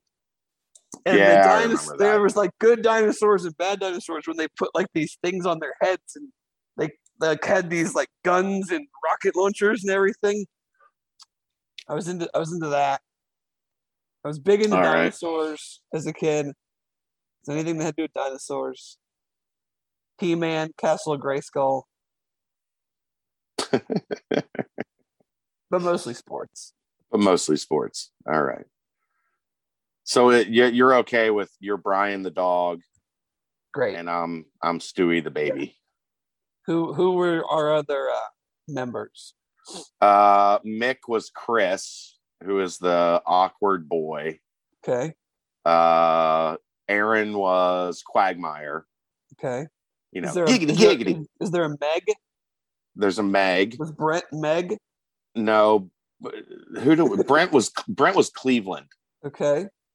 So no one was like any of the actual like main characters. We don't have a Peter. Like we don't have a big stupid fuck. Like we like we don't have a Peter. I argued like their argument was like Meg isn't a desirable character to be because she's insufferable. I argued that Mila Kunis is the voice of Meg. And Mila Kunis, you know, top 5. that's a good one. She's on the good list. One. She's on the list. I can't remember. We made Brett because he's a lawyer. We made him Joe Swanson, the cop in the wheelchair. Oh, okay, sure. So yeah, we didn't have a Peter. And we made Taylor that does the edits. We made her Lois. Just because why? Just because she's female, and we didn't. We don't sexist. know. It is sexist. I agree. It's disgusting. I don't know if I want to be part of this organization any longer. Well, we didn't have anybody else to make her. That was the logical. We wanted to give her a role. We just didn't know which role we wanted to give her. So we gave her Lois because we figured that was better than Meg, even though my argument is Mila Kunis is the voice of Meg. I wouldn't mind being Meg. Basically the same person. Nobody likes Meg the character, but Meg the voice. Are these the type of mailbag questions you guys get on a regular basis? So what we do now with the banks is the football questions go on. If it is, I can't wait to not listen to another one. So we do the football questions first on the football board. And then we have basketball questions on the basketball board. And then we end the show with random off-topic questions on the banks. Okay, so my one question, though, is Aaron not reading all the questions before the show? Is that a bit? I can't tell. I don't know. Because like half the questions are one we've already talked about. That you've already talked about. And he just goes, he reads the question and goes, well, we've already talked about that. So is that is that like a bit where it's like you don't get to show? I think he wants to like honor every person that asked a question by getting their question read. And then here's how you honor them.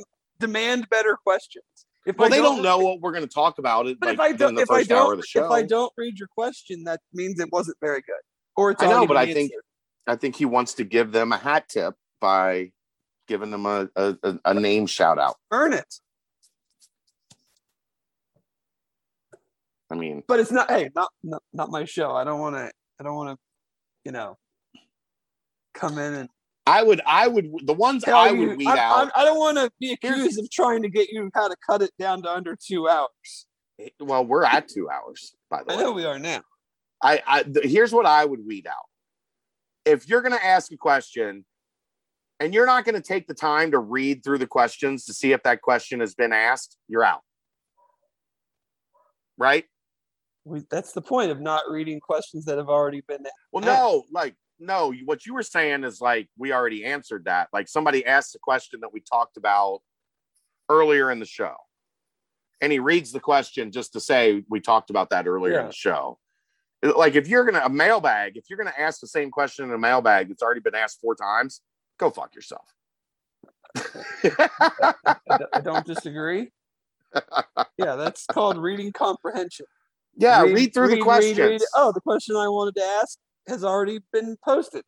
I don't need to post that. like just quote it and hit ×2 to let us know that like that's a question you believe other in. people would like this Yeah. question answered. Yeah. Like, but read the thread. Don't just see mailbag, go to the little I'm thing. going to start trying to reply. come up with the most ridiculous question just so that he reads it. Okay. I'm down with that. That's what Skins does every week in the banks. I think the next one he's coming up with is Cheers. Who was everybody in the cast of Cheers? I'm going to do like Would You Rathers. Okay. I like Would You Rathers. I'm a big fan of Would You Rathers. I do too. I'm a KFC radio guy. Like KFC radio is huge on Would You Rathers. That's kind of the basis of how that podcast started. Did you see what they did yesterday? No, I did not. There's been this running joke with they've had Bert Kreischer on a couple times, and if you I know saw me, he was on the golf podcast. Yeah, I love Bert Kreischer, huge Bert Kreischer guy, and they've had this running joke about whose balls are longer. So in the middle of the show, they whip their balls out to see whose balls were the longest. Classy. And then they all blew water bottles. And somebody just squirts the water up into your mouth like in the middle of doing it. I don't understand. Go watch it on YouTube. It's ridiculous. It's 2 hours that will make your face hurt. It's so stupid. But, I'll get right on that. All right. I think we're over 2. So we 2 hours and 1 minute. Speaking of comedy, next week's podcast will need to be on Thursday night. Okay. Because I will be attending the Dave Chappelle show Wednesday night. Oh. In White Springs? No, it's in downtown Cincinnati, my friend. Oh, I didn't know that. US Congratulations. Bank, whatever they call it now. Heritage Bank Arena. Heritage Bank Arena. Well, that'll be a great time. Enjoy. Well, they did it's Yellow Springs, just so Yellow Springs. Yeah. But they did a documentary of all of those shows that he performed outside that they're releasing. I want to say like 8 or 10 cities starting in, I think, end of October into November. And then it's all, so they're showing you the documentary, but then it's also with Dave Chappelle and friends. Wow. So we'll see that'll what be awesome. that means. Musical acts, other comedians, I don't know. It'll be interesting. That'll be amazing because Dave and friends, like nobody has better friends than Dave Chappelle. Yeah, that could really mean like anything. Anything. So like watch any of the backstage clips of like who's in the green room with Dave Chappelle. And I'm hoping what we see is, to be honest, I didn't think that the last stand-up, the closer, was that good. It was okay. It wasn't his best work. It dwelled on a singular topic for, I think, far too long. Yeah, I agree.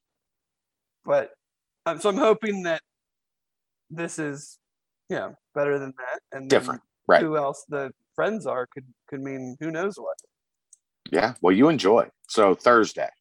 Yeah, it's a Saturday game. So Saturday games we normally do Thursday. Right. So back to your regularly scheduled.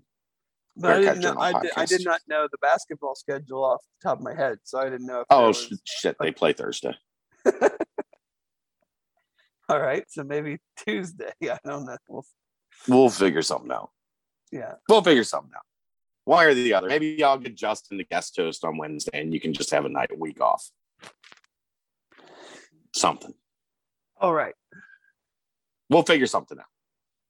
All right, brother. 2 hours in the books. Thanks to Mick Walker. It's all Mick's fault. It is all Mick's fault. Without Mick, we wouldn't have done 2 hours, but we did. Basketball season's back. That was fun. Football Friday, Holy Grail. We'll see you there. He's Dave Simone, not Dave Chappelle, Dave Simone. I'm Chad Brendel. We'll see you next time. It's the Holy Grail BCJ podcast right here on BearcatJournal.com.